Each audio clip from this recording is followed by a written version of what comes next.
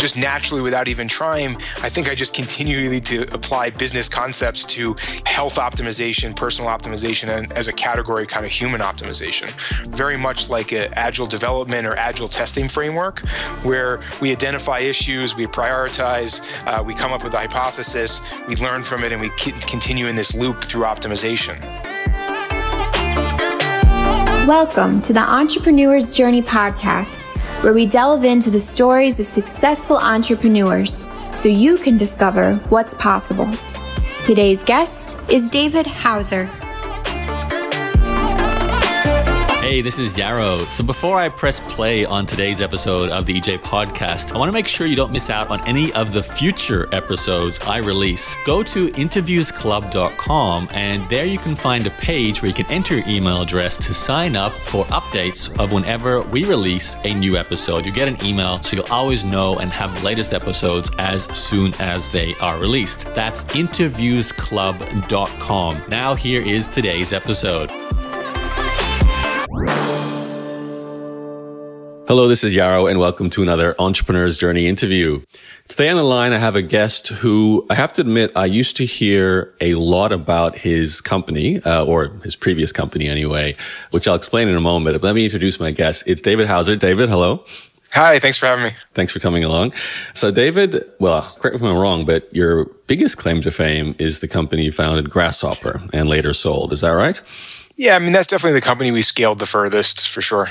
Okay. Any other, I mean, everyone's got their own personal decision on what they think is a claim to fame. It could have been, high school baseball team or something, but, is there anything else that you want to put out there right now just so we can sort of, be interested in the whole story? Yeah, sure. So in high school, I helped found Return Path, which is an email management company still around today. I've also been involved in a ton of other startups. So we built Chargeify, another SaaS product within Grasshopper, and that company we then sold as well. And then, of course, lots of failed things along the way, right? Mm-hmm. That's kind of the part of the entrepreneurial journey. And then I've had the pleasure to invest in over probably about 100 different companies at the angel stage. So I've seen a lot of different things and a lot of different industries now. Yeah, I was reading you got a Wikipedia entry, so you're a big deal when you have a Wikipedia entry. So I'm seeing Intercom, Unbounce, a couple of big companies there that I'm quite aware of that you angel or invested in. So, but Grasshopper is certainly a company I used to hear a lot about. I think probably Mixergy podcast. I think you guys used to advertise like crazy on that with Andrew Warner. Yeah. Yeah, we were good friends with Andrew and I love Andrew. And we definitely advertised early on there. It was one of our many channels of advertising. Right. Well, I'd love to dive in a little bit of that backstory too. And of course, you're also the author of a brand new book, another reason to talk to you. And so I'd like to cover all of this. Let's go back in time first. So born and raised in the States, is there any kind of entrepreneurial endeavors even before you had something as a teenager, but it sounds anything when you were younger than that? Yeah, I mean, I think I was always an entrepreneur. I didn't even know what it really meant. And I think my family too. So my father ran his own business my grandfather ran as well. So I just kind of was exposed to that and, that experience. But yeah, I mean, as far as I can remember, I would try to sell whatever it was. I made jewelry, like with the metal ties and beads and stuff. So in essence, buying the cheapest materials possible and, selling it as a cute kid, right? And capitalizing on that.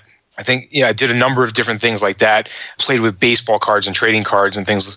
Then I think when I really started to understand that I wanted to do something besides kind of a hobby that happened to make money, I started doing web design probably right before high school. And I said to my dad, I need a computer. And this was back when you would buy a Dell computer and it was like $4,000, right? Mm-hmm. And he said, okay, you can get a computer, but you have to pay me back for it. So that kind of made me very aware of making sure if I was going to make a decision that I was going to make money from doing so. And started doing web design and kind of progressed from there along that path pretty early in high school, or just before actually, so 8th grade. Okay, so I know when I was in grade 7, I'm 12 years old, I'm playing with Nintendo. To timestamp this, that was Super Nintendo for me. I think you're about 10 years younger than me. You must have been like, it was like the late 90s when you're just about to play with your computer? Yeah, exactly. Okay. So I was 18. So yeah, similar. Wow, you were really early though. Okay. So take us forward. You feel you have this obligation to pay back your father and make this business work, but you're also only 12 years old. So I'm guessing you have normal homework to do, all those other things going on, right? Yeah, so it's actually very interesting. So in 8th grade, I actually didn't have a tremendous amount of homework because I went to a very unique school in New York City, a progressive school. It was called City and Country. A great experience, but definitely did not believe in homework and grades. So high school was a little different for me when I went to a quote unquote regular high school. But I think at that point I had learned, both how to learn, I had learned time management, and then going into high school, I guess my parents kind of overloaded my schedule a little bit. So I did 3 different sports and a lot of other extracurricular activities, and that made me quickly understand time management. So homework never really got in the way, and I think that also helped, later on when I founded Grasshopper when I was in college, right? Same principles applied. I was going to school 4 days a week. I compressed my classes as much as possible so that I could work as much as possible. Mm-hmm. What about the marketing side? Because that's usually the hardest thing, getting clients, and especially if you're even a teenager or grade 8, convincing someone to buy from you anything, unless it's lemonade or baseball cards, is quite an ask. So how did you do that? Yeah, I mean, I think you have to use what you have to your advantage, right? So rather than downplaying my age, I kind of, played to that and said, give me a chance, I'll do, if you don't like it, I'll refund all your money, right? So like I had that flexibility because without a family or, necessarily bills to pay other than paying back the computer, I could have that flexibility. So I kind of played that up and then just using any relationship I possibly could. So I did a few free projects first. Obviously I did my dad's company's website. I guess that was interest on the, payment for the computer. Associations and other people in the industry. And, at this point, if you look back that far, we're talking 15, 20 years now, actually a little more than that, web design was much more immature than it is today. So the expectations, I think, were also tremendously lower. So being able to accomplish that, I think, was much easier than it is today. So how come that company did not turn into your first multi-million-dollar business? Or maybe it did. I'm could be wrong. No, it definitely didn't. Okay. I mean, I quickly found that I didn't love doing it, one, and then two, I think it's very hard to scale a services business, and I understand that more today. I think at that time, I just understood that it was, like you said, very difficult to get a consistent flow of clients, and I was young, so I didn't necessarily understand why, and I think that's one of the challenges scaling a services business. But the nice thing is it let me kind of go into the next thing. So I met some people. I created a banner advertising network and software that managed banner advertising. Like this was early on, and I met those people because of doing web design. So I started building that up. I met other people, and like each step of the way, it was just from doing what I was doing that I met someone else, right? So were you also like a programmer? Were you quite technically skilled? Yeah, so never any like traditional schooling necessarily. I think the only class I ever took was an AP computer science class in high school because it was easy for me to get a good grade in it. But I taught myself, so I'd buy books. I can remember sitting over, kind of Christmas break when school was out, reading, how to program in Cold Fusion, a long ago language, right? And just taught myself. It just worked for me. Okay. Was there any inclination at this time that you were going to, because it doesn't sound like it, have a traditional career path, like graduate, go to college, get a job? Or, it sounds like you're an entrepreneur from day one, but it still could have been like, if this doesn't work, you have to get a normal job, as your parents telling you that or something. No, it was pretty clear that this is what I was going to do. Okay. There was even discussion when I was working in kind of the internet boom before the crash in New York City. Like I was down on Broad Street, like kind of the center of where things were happening in New York. I considered not going to college. I think the only time my mom or my parents kind of said, hey, this is not a good choice is when that conversation came up. And my mom quite clearly said, look, if you really don't want to go, that's fine. But I would suggest you do in case something happens, right? And something did happen to that industry. But more importantly, just to mature and things like that. So I'm glad that I listened. But I went to a very entrepreneurial school. I applied to Babson College, which is the only school I wanted to go to, very entrepreneurial course structure and things like that. Mm-hmm. So it was clear, like I was not going to get a job, quote unquote, regular job. So normally in my interviews, we kind of brush past the teenage years because there's not a lot happening there. But I feel like we almost have to spend a bit more time here with you, David. So can you take us forward with that? This banner advertising management company, how'd that go? And, what was next?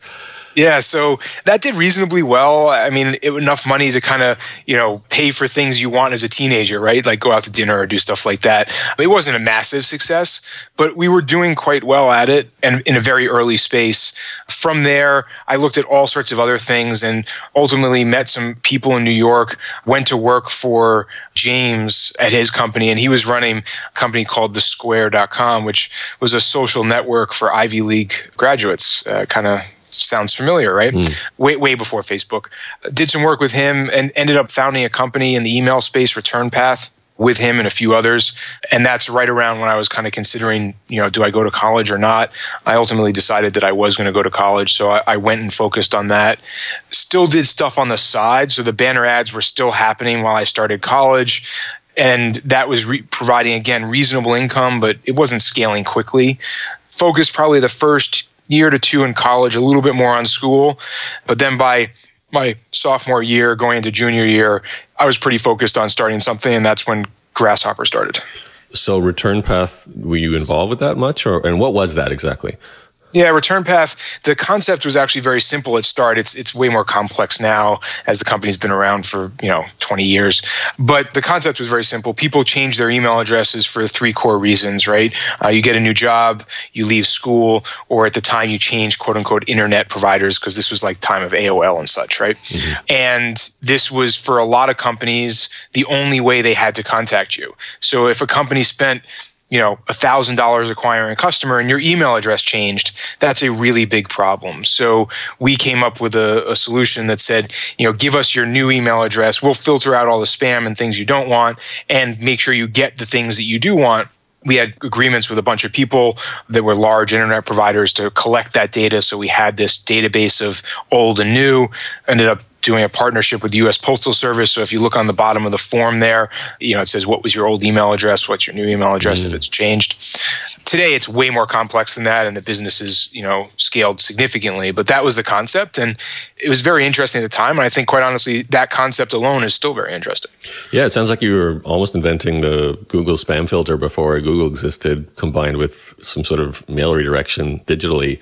I'm thinking at the time, too, that would have been something that technically was way more challenging than it sounds. I was thinking for a minute there, you're just talking about a human being sitting there deciding, no, this email doesn't go forward. Yes, this one does go forward, as a service like that. But it was pretty rudimentary rules when we started, right? Like, do you want to receive quote unquote promotional items and things like that compared with, actual companies that know who you are and want to be reaching out to you. So like making sure that you would get the email from E-Trade, right? Because that's a pretty important one compared to the email from, Restoration Hardware saying, please come back and buy from us. Mm-hmm. Okay. And so you were part of the founding team, but it sounds like you went and focused on university more than that company. Yeah, I was only there for about 6 to 8 months. I built some of the original prototypes and helped with that stuff. We raised some capital, brought in an outside team. That team has since grown the business pretty significantly. Are you still in any way involved, ownership or anything? I have a tiny ownership, but after like 3 rounds or 4 rounds of funding, bit diluted. I don't think it's a necessarily, life-changing or meaningful amount as much as it was a good experience. Okay. So how does all this experience, we're talking banner management, email management, website creation, development, all eventually leads to Grasshopper. How old were you when you started that? So it was my sophomore to junior year of college. Okay. So 2019, 2021.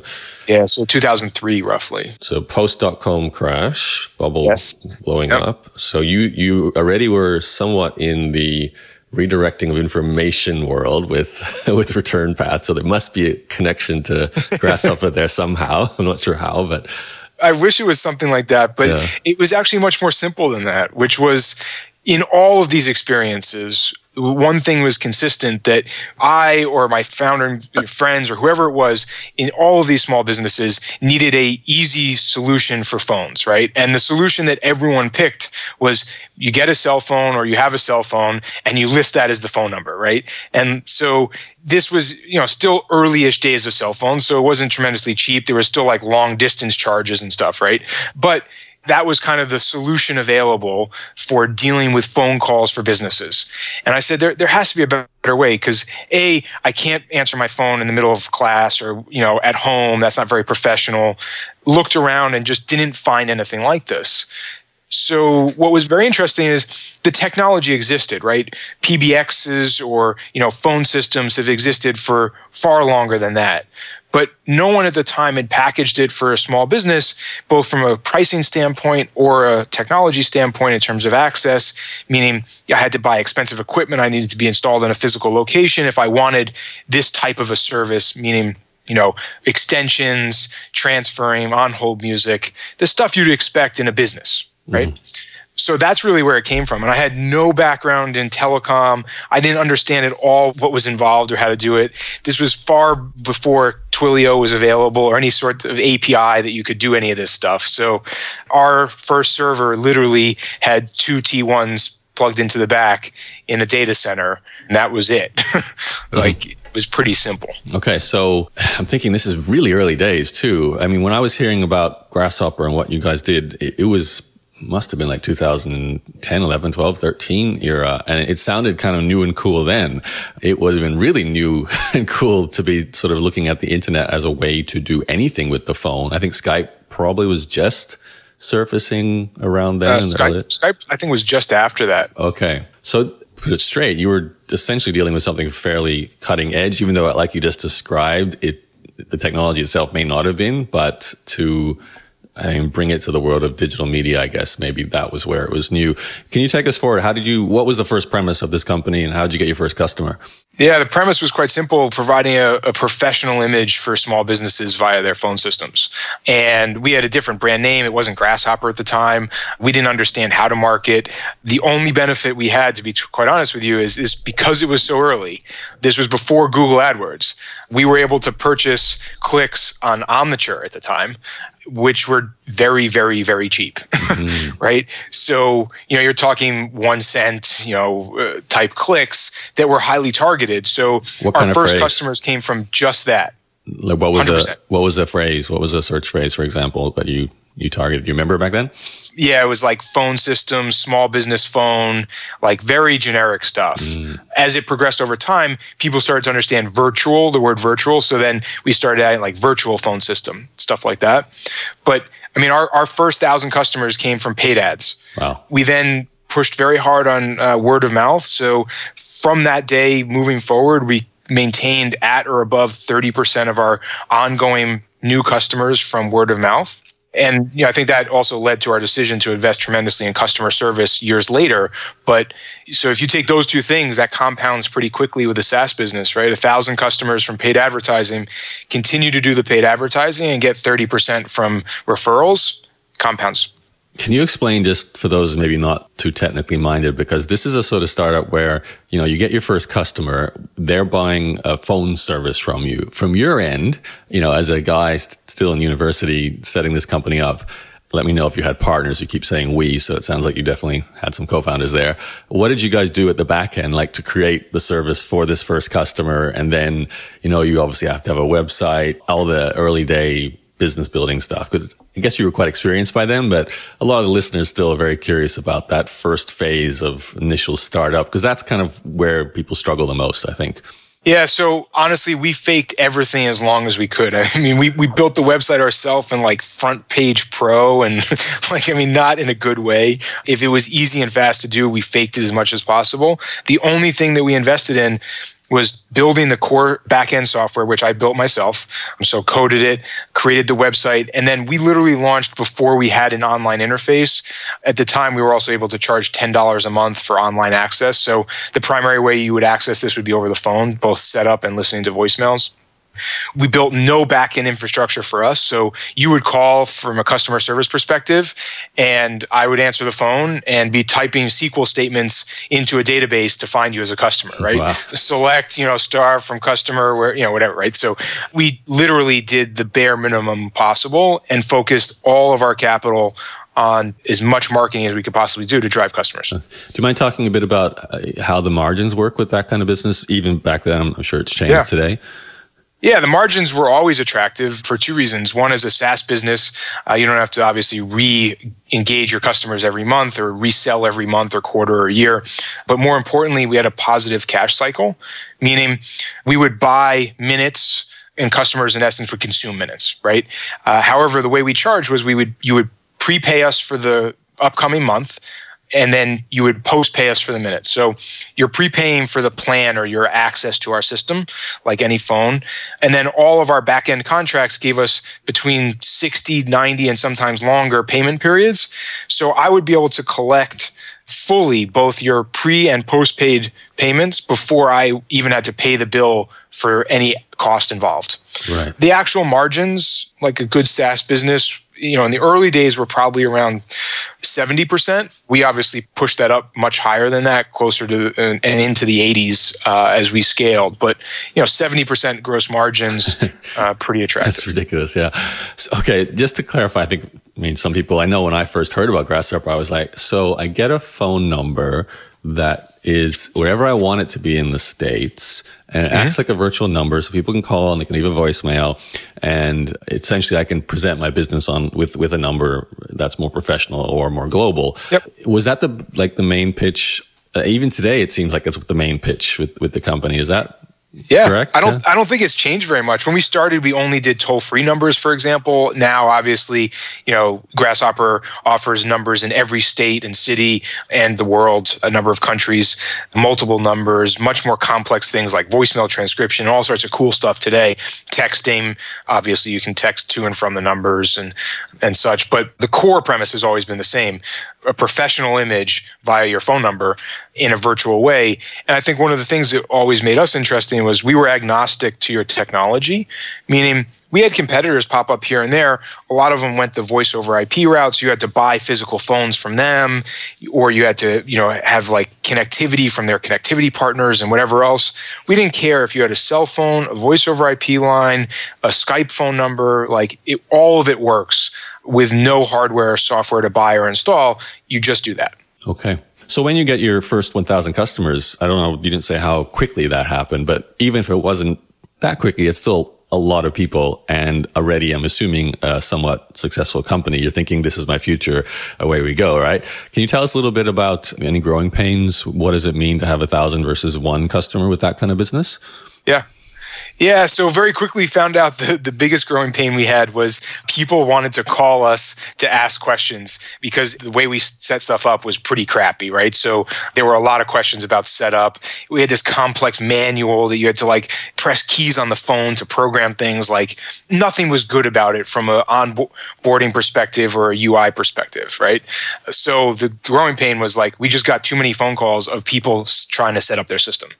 So that was literally our first hire, was someone to answer phones and answer questions. Now, the difficulty here is we had to hire someone that knew how to write SQL statements and sort of service. Technical, right? Right. So it wasn't going to this interface and do this. So it was a kind of difficult hire, but I'm glad we did it. Okay, so customer service / super tech person comes on board. Yeah, that's not a normal combination of skills. In fact, it's almost the antithesis of those skills, being technically not usually good at customer service. So, okay, so one question.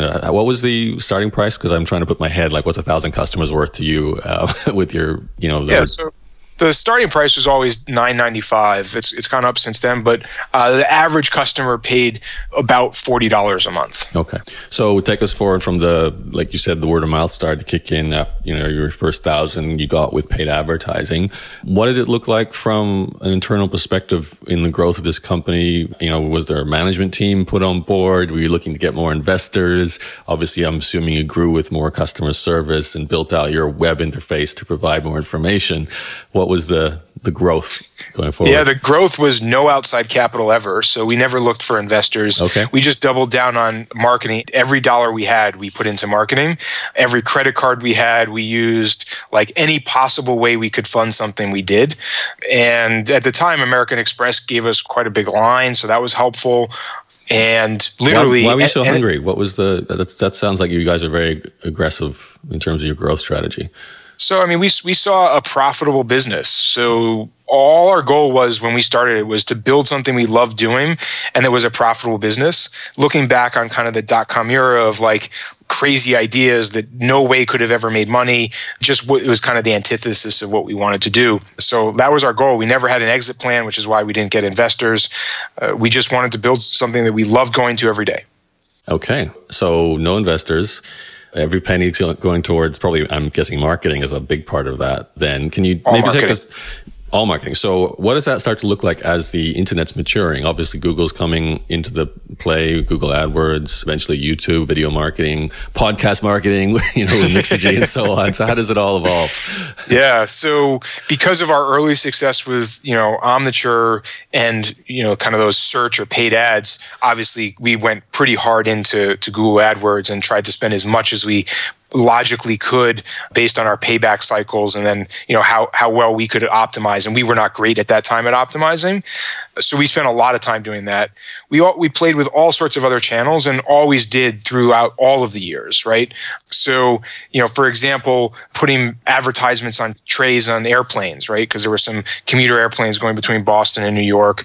We tested XM Sirius radio advertising literally as one of the first advertisers on Howard Stern when he swapped over from regular radio, which we discovered as a great channel for us, and ultimately over a long period of time, scaled that to a $12 million a year spend on terrestrial radio alone in the final year before we sold it. So things like that. I think the one big change throughout that whole period of time, right? So, and obviously we did all of the bits and pieces between there, banner ads and everything else, and tried every medium or channel we possibly could.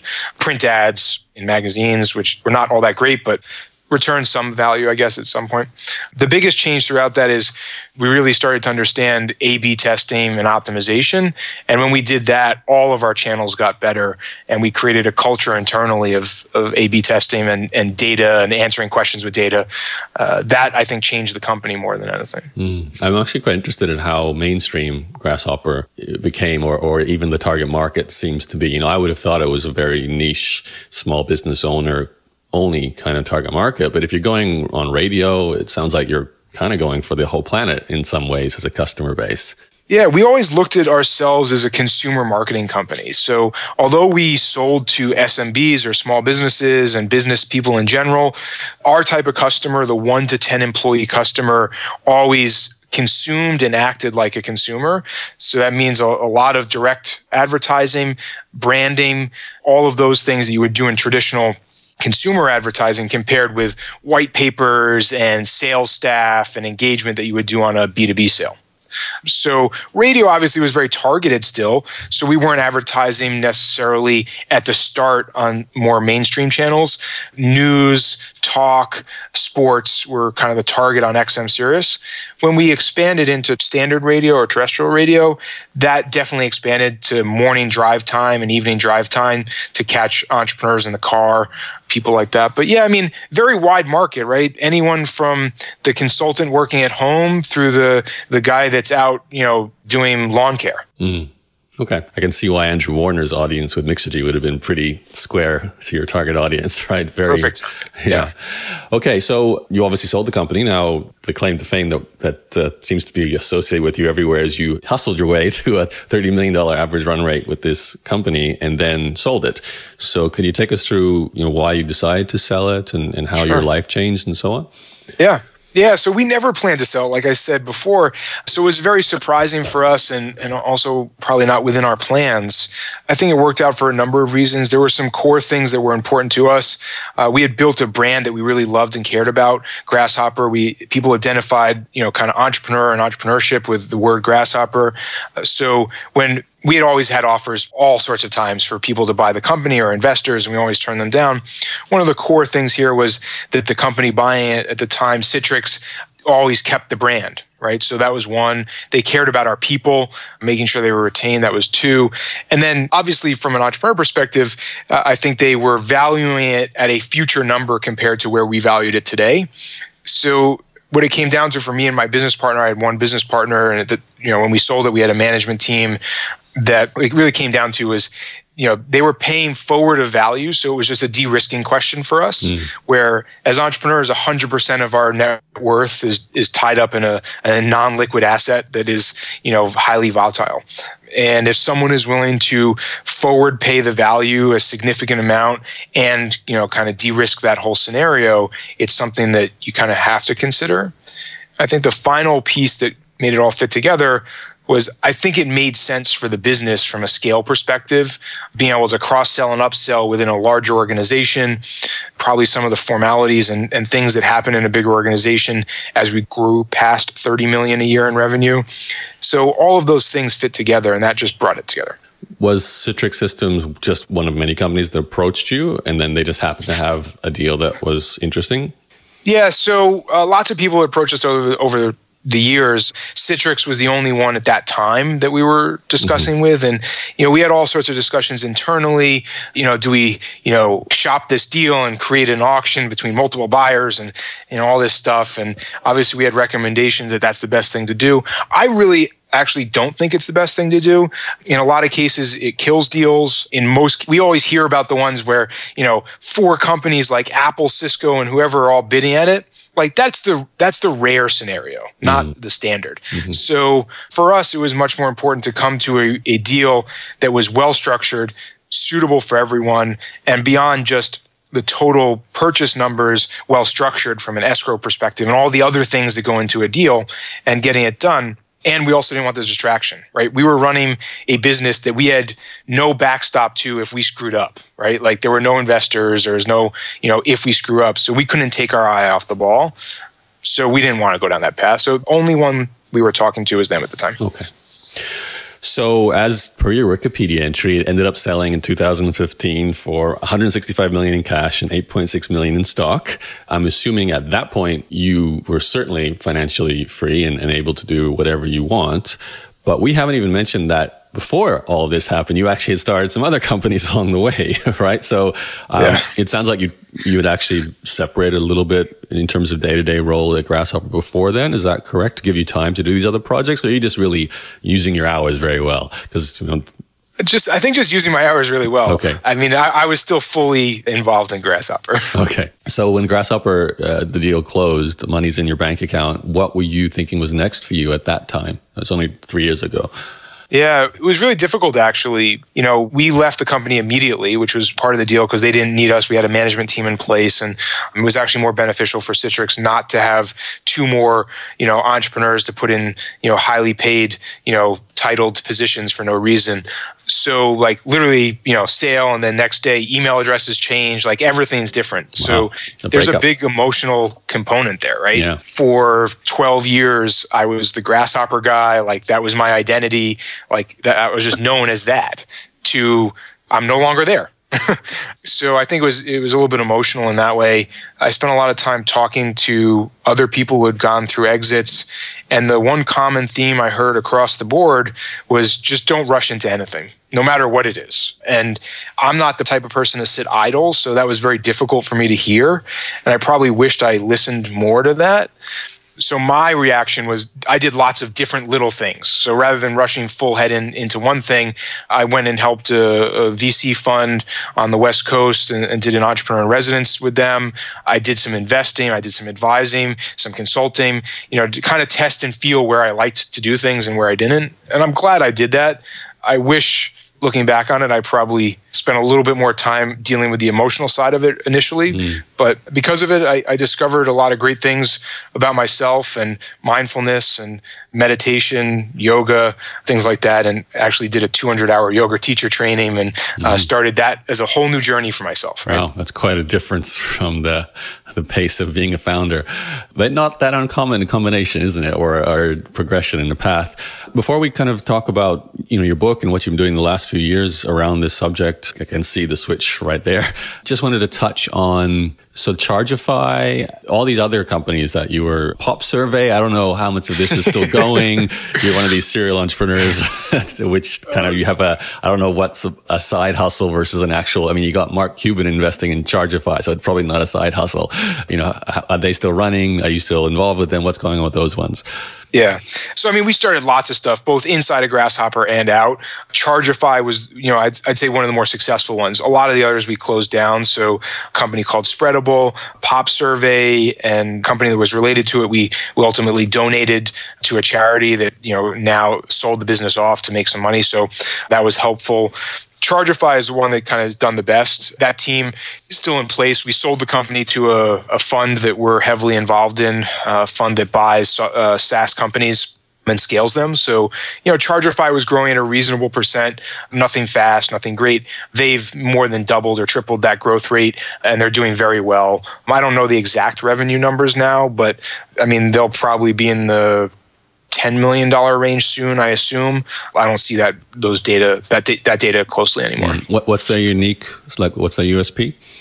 So they help other people that are selling things via SaaS bill and charge their customers, right? So instead of building your own billing system, you just outsource this. And, you can use any gateway you want, Stripe or whatever else, doesn't really matter. But this is, all the plans, discounts, subscriptions, history, metered billing, very complex scenarios where you have both, metered and other stuff. And that we built this internally because we had a need for it, right? We were billing hundreds of thousands of customers, millions of minutes, in a very fast pace. So we ultimately internally at Grasshopper built our billing system 3 separate times, and Chargeify was, kind of came out of that. All right. Interesting. Okay.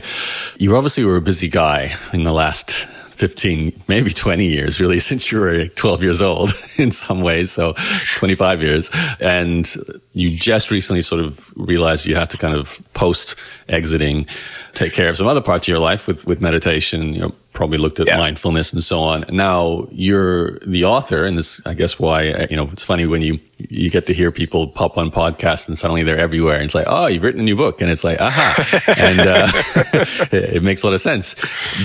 And your book called Evolve, Optimize Your Life, Body, and Mind, it certainly doesn't sound like it's specifically a business book. It sounds more like it's what you've been through in the last few years, perhaps as a reaction to your business time, but also looking at how to use these kind of concepts as an entrepreneur, I'm assuming, because obviously you want to optimize your productivity, your output. So could you tell us a little bit about that book, and maybe even we can cover a few of the concepts? Sure. Yeah, 100%. So, it's definitely not a business book, but what's really interesting is just naturally, without even trying, I think I just continually to apply business concepts to health optimization, personal optimization, and as a category, kind of human optimization, right? So the book is laid out in a framework very much like an agile development or agile testing framework, where we identify issues, we prioritize, we come up with a hypothesis, we learn from it, and we continue in this loop through optimization, right? Mm-hmm. And I don't think anyone's really applied that to health before. And my journey, I'm not someone that does things halfway. So I guess that's good and bad. But, for example, while I was at Grasshopper, I'd always struggled with kind of being overweight and not really happy with it. Followed the traditional advice, like eat low fat, make sure you exercise. So I identified, I'm like, okay, well, this isn't working for me, so let me do something about it. So I went all out on exercise, probably about 8 years ago, maybe 10 years ago now.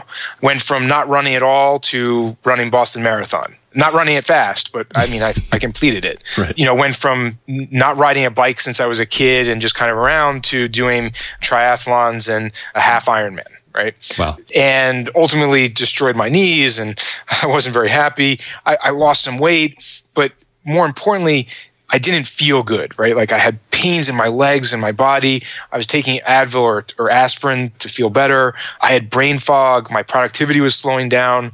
And these were affecting my business and me personally. So I started on the kind of the journey that a lot of people do. So I started looking at diet. How do I fuel my body?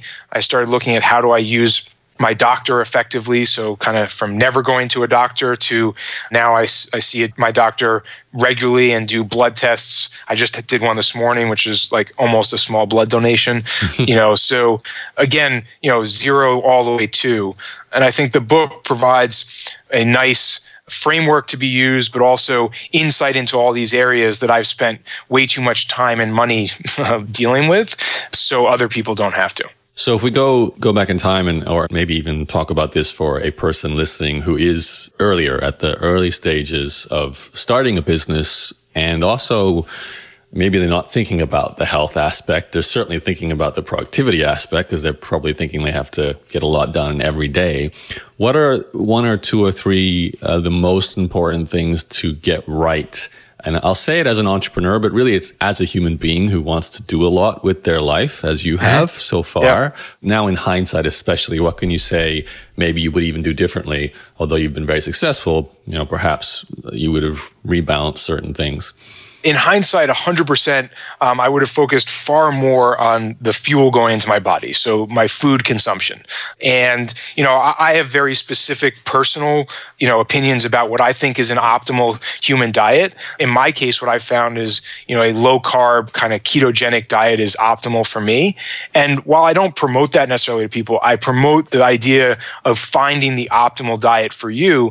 And optimal means peak performance, both mentally and physically, right? So I care much less about what other people are saying are the best things or optimal or, why you should eat vegan or this or that. Like none of those matter, right? What matters is peak performance. Can I reduce brain fog? Can I not feel tired during the day?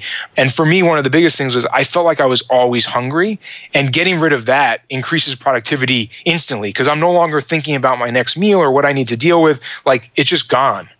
Just gone, right? Mm-hmm. So I wish that I had spent more time looking back on fuel. And then the category after that is probably sleep. And I could talk forever about sleep. But between those two, I think focusing on those are probably the first areas I would care about. So how does that link to being more productive? Because, I think it should be obvious. Better fuel, more energy, better sleep, more recovery. But let's just face it, the world of, tech startup cliche is don't sleep, eat a pizza while you're coding on a computer, right?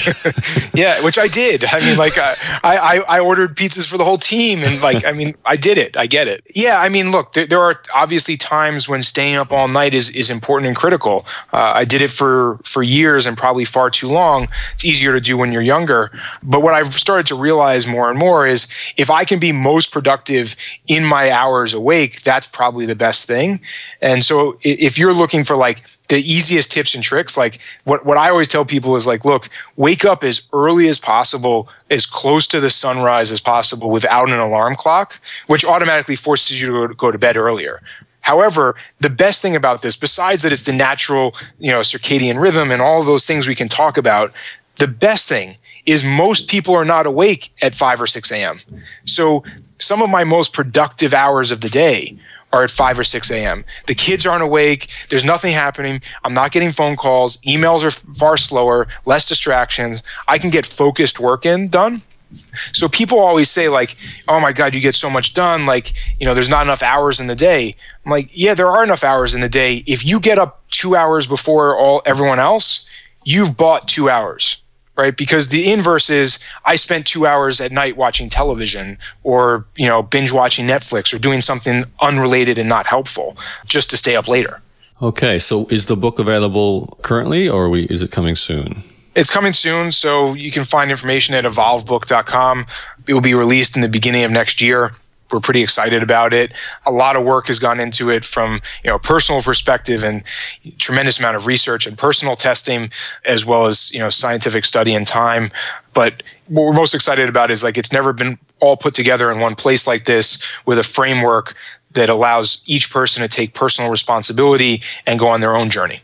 Okay, evolvebook.com. I might try and stagger the release of your episode, David, and get it closer to the release date. So when you're listening to this, you might actually be able to grab the book or very soon grab the book. That's 2019 for those listening, because obviously podcasts, you'll be listening to this in 2025, so. Oh, yeah, exactly.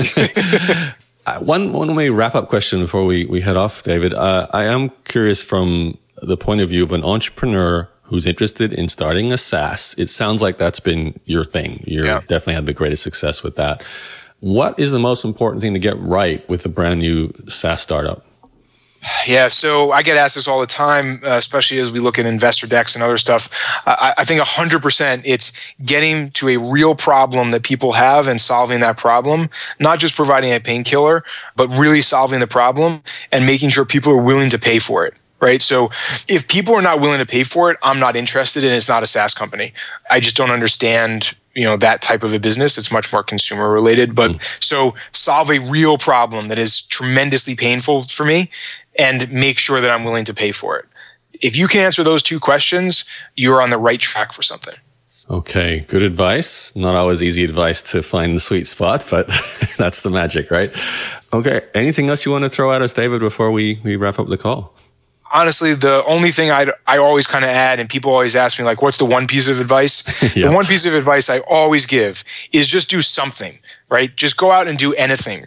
The worst is just talking about it and not doing something, because each step of the way you'll learn what it is, right? So maybe you have the wrong problem, maybe you have the wrong solution, maybe people aren't paying you. However, if you have gotten to that point where you've created something and someone's not paying you, you are farther along than talking about it in an investor deck and, pretending that you think you know things, right? Just go do something, anything, and you'll end up far further, far faster. Okay, fantastic. So evolvebook.com for when the book is available. And then I know you have davidhauser.com. Are there any other websites for people you want to send them to? Yeah, those are probably the two core ones. Evolvebook.com and davidhauser.com always has the most up-to-date information. Okay, awesome. Well, David, thank you for spending some time with us today. I appreciate the backstory there. You certainly are a serial entrepreneur and you've done it all very young. So you've still got another career ahead of you, which be interesting to see what that looks like. Could be, spiritual guru / author. You never know with these things. So. Yeah, I mean, we'll see where it goes. Honestly, I just want to continue my purpose of empowering other people I've learned or know and kind of give back. So that's my purpose right now. And hopefully the book can help with that. Okay. We'll end on that note. So thank you everyone for listening in. We'll talk to you soon. Recently, I published a blog post and a podcast explaining how I haven't handled my own email in over 12 years. Now, after I released that content, I've had people come up to me going, what do you mean? How have you not handled your email? What is that? How do you do that? Now, I've been a person who very early on realized that email is a huge time suck. Like you probably are now, I used to deal with all my email myself. I think most people on the planet still do that. Their email inbox is something they see as their own. They have to deal with it. I learned that inbox, my email inbox, is the biggest productivity killer, time suck, not to mention it goes completely against my goal for the laptop lifestyle. If I want the freedom to travel, to run my business anywhere, I can't be checking my email 4 or 5, 6 times a day, worrying about, customer complaints or new jobs coming in. And that's what I used to do until about 12 years ago, I hired my first ever inbox manager. And that was a person who became absolutely vital to not just my business, but my life. It significantly reduced my stress. Because I think like most people, you're probably getting up early in the morning and handling your email then and possibly spending 1 or 2 or even 3 hours. Your entire morning can be wiped out just replying to messages. It doesn't move your life forward. It doesn't move your business forward. It's kind of like busy work. Or maybe you're coming home at night to the big pile of emails and you've got potential customer queries. You've got clients who are asking for things. These are important messages and you end up losing your entire evening when you'd rather be relaxing, spending time with friends or family, or even watching Netflix, whatever it is you want to do. But you've got this big pile of email that is not going to get smaller unless you go and deal with it. The next day there'll be more emails coming in, and the next day there's more emails coming in. So for me, I made sure that once I got rid of it, I never had to deal with it again. So I've had either 1 or 2 or even 3 people handling my inbox, specialists, for over 12 years now. And I'm very excited to announce, as a special new sponsor of this podcast, I'd like to introduce you to inboxdone.com, which is a brand new service essentially offering what I'm talking about here, a dedicated email inbox manager that can become part of your team and really take over what is very likely the single biggest stress point, time suck, productivity killer in your business and your life, no matter what you're doing. So this person can do as much or as little as you like. They can potentially just come in and come up with some systems, some automatic replies, some templates, and they can just be there clearing your inbox, sorting things for you so you don't have to deal with it yourself. And you don't have that scattered feeling when you look at your email. Or email can be taken off your plate completely. So your dedicated inbox manager will deal with every message that comes into your inbox and also set up some really intelligent systems for doing things that maybe you don't do right now, or maybe you kind of do. For example, do you have some kind of process for following up with potential customers? So people who show interest in buying your products or services, maybe just email in a question. Do you have a intelligently designed process for chasing them up over a period of weeks with several emails? And are you doing that yourself right now? Well, imagine you've got someone who handles that. It's scheduled. It's part of their job to make sure that goes out in a strategic way. The same goes for dealing with potential cancellations or refunds. So if you have a membership site now or payment plans, this person can come up with a system for strategically handling those kind of queries to reduce your cancellation and refund rate. These are just a couple of ways you can actually increase your profits or reduce your losses with a really tailored, dedicated inbox manager. This is actually, in fact, what we have in my business right now, my information product business with my blog and my podcast and all my teaching products. So if all of this sounds interesting to you, if you'd like to learn more about the service, go to inboxdone.com and you can find an application form there to apply to get your own dedicated inbox manager as well. Just a word of warning though, because of the personalized nature of this service, they can only take on a few clients each month because you do get your own dedicated inbox manager. So that person is specially trained and that takes time. So they have a limit to the number of people they can take on board each month, and really it goes to the best applicant. So do a great job applying, and obviously if you're a great fit for the service, you will get your own dedicated inbox manager, and email could be taken completely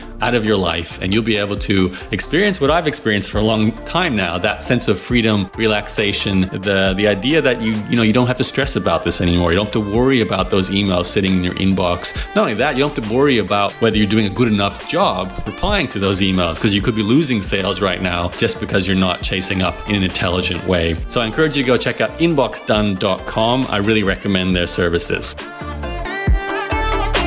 Thanks for listening to the Entrepreneur's Journey podcast, the original entrepreneur interview podcast established in 2005. For more episodes, head over to ejpodcast.com. See you next time.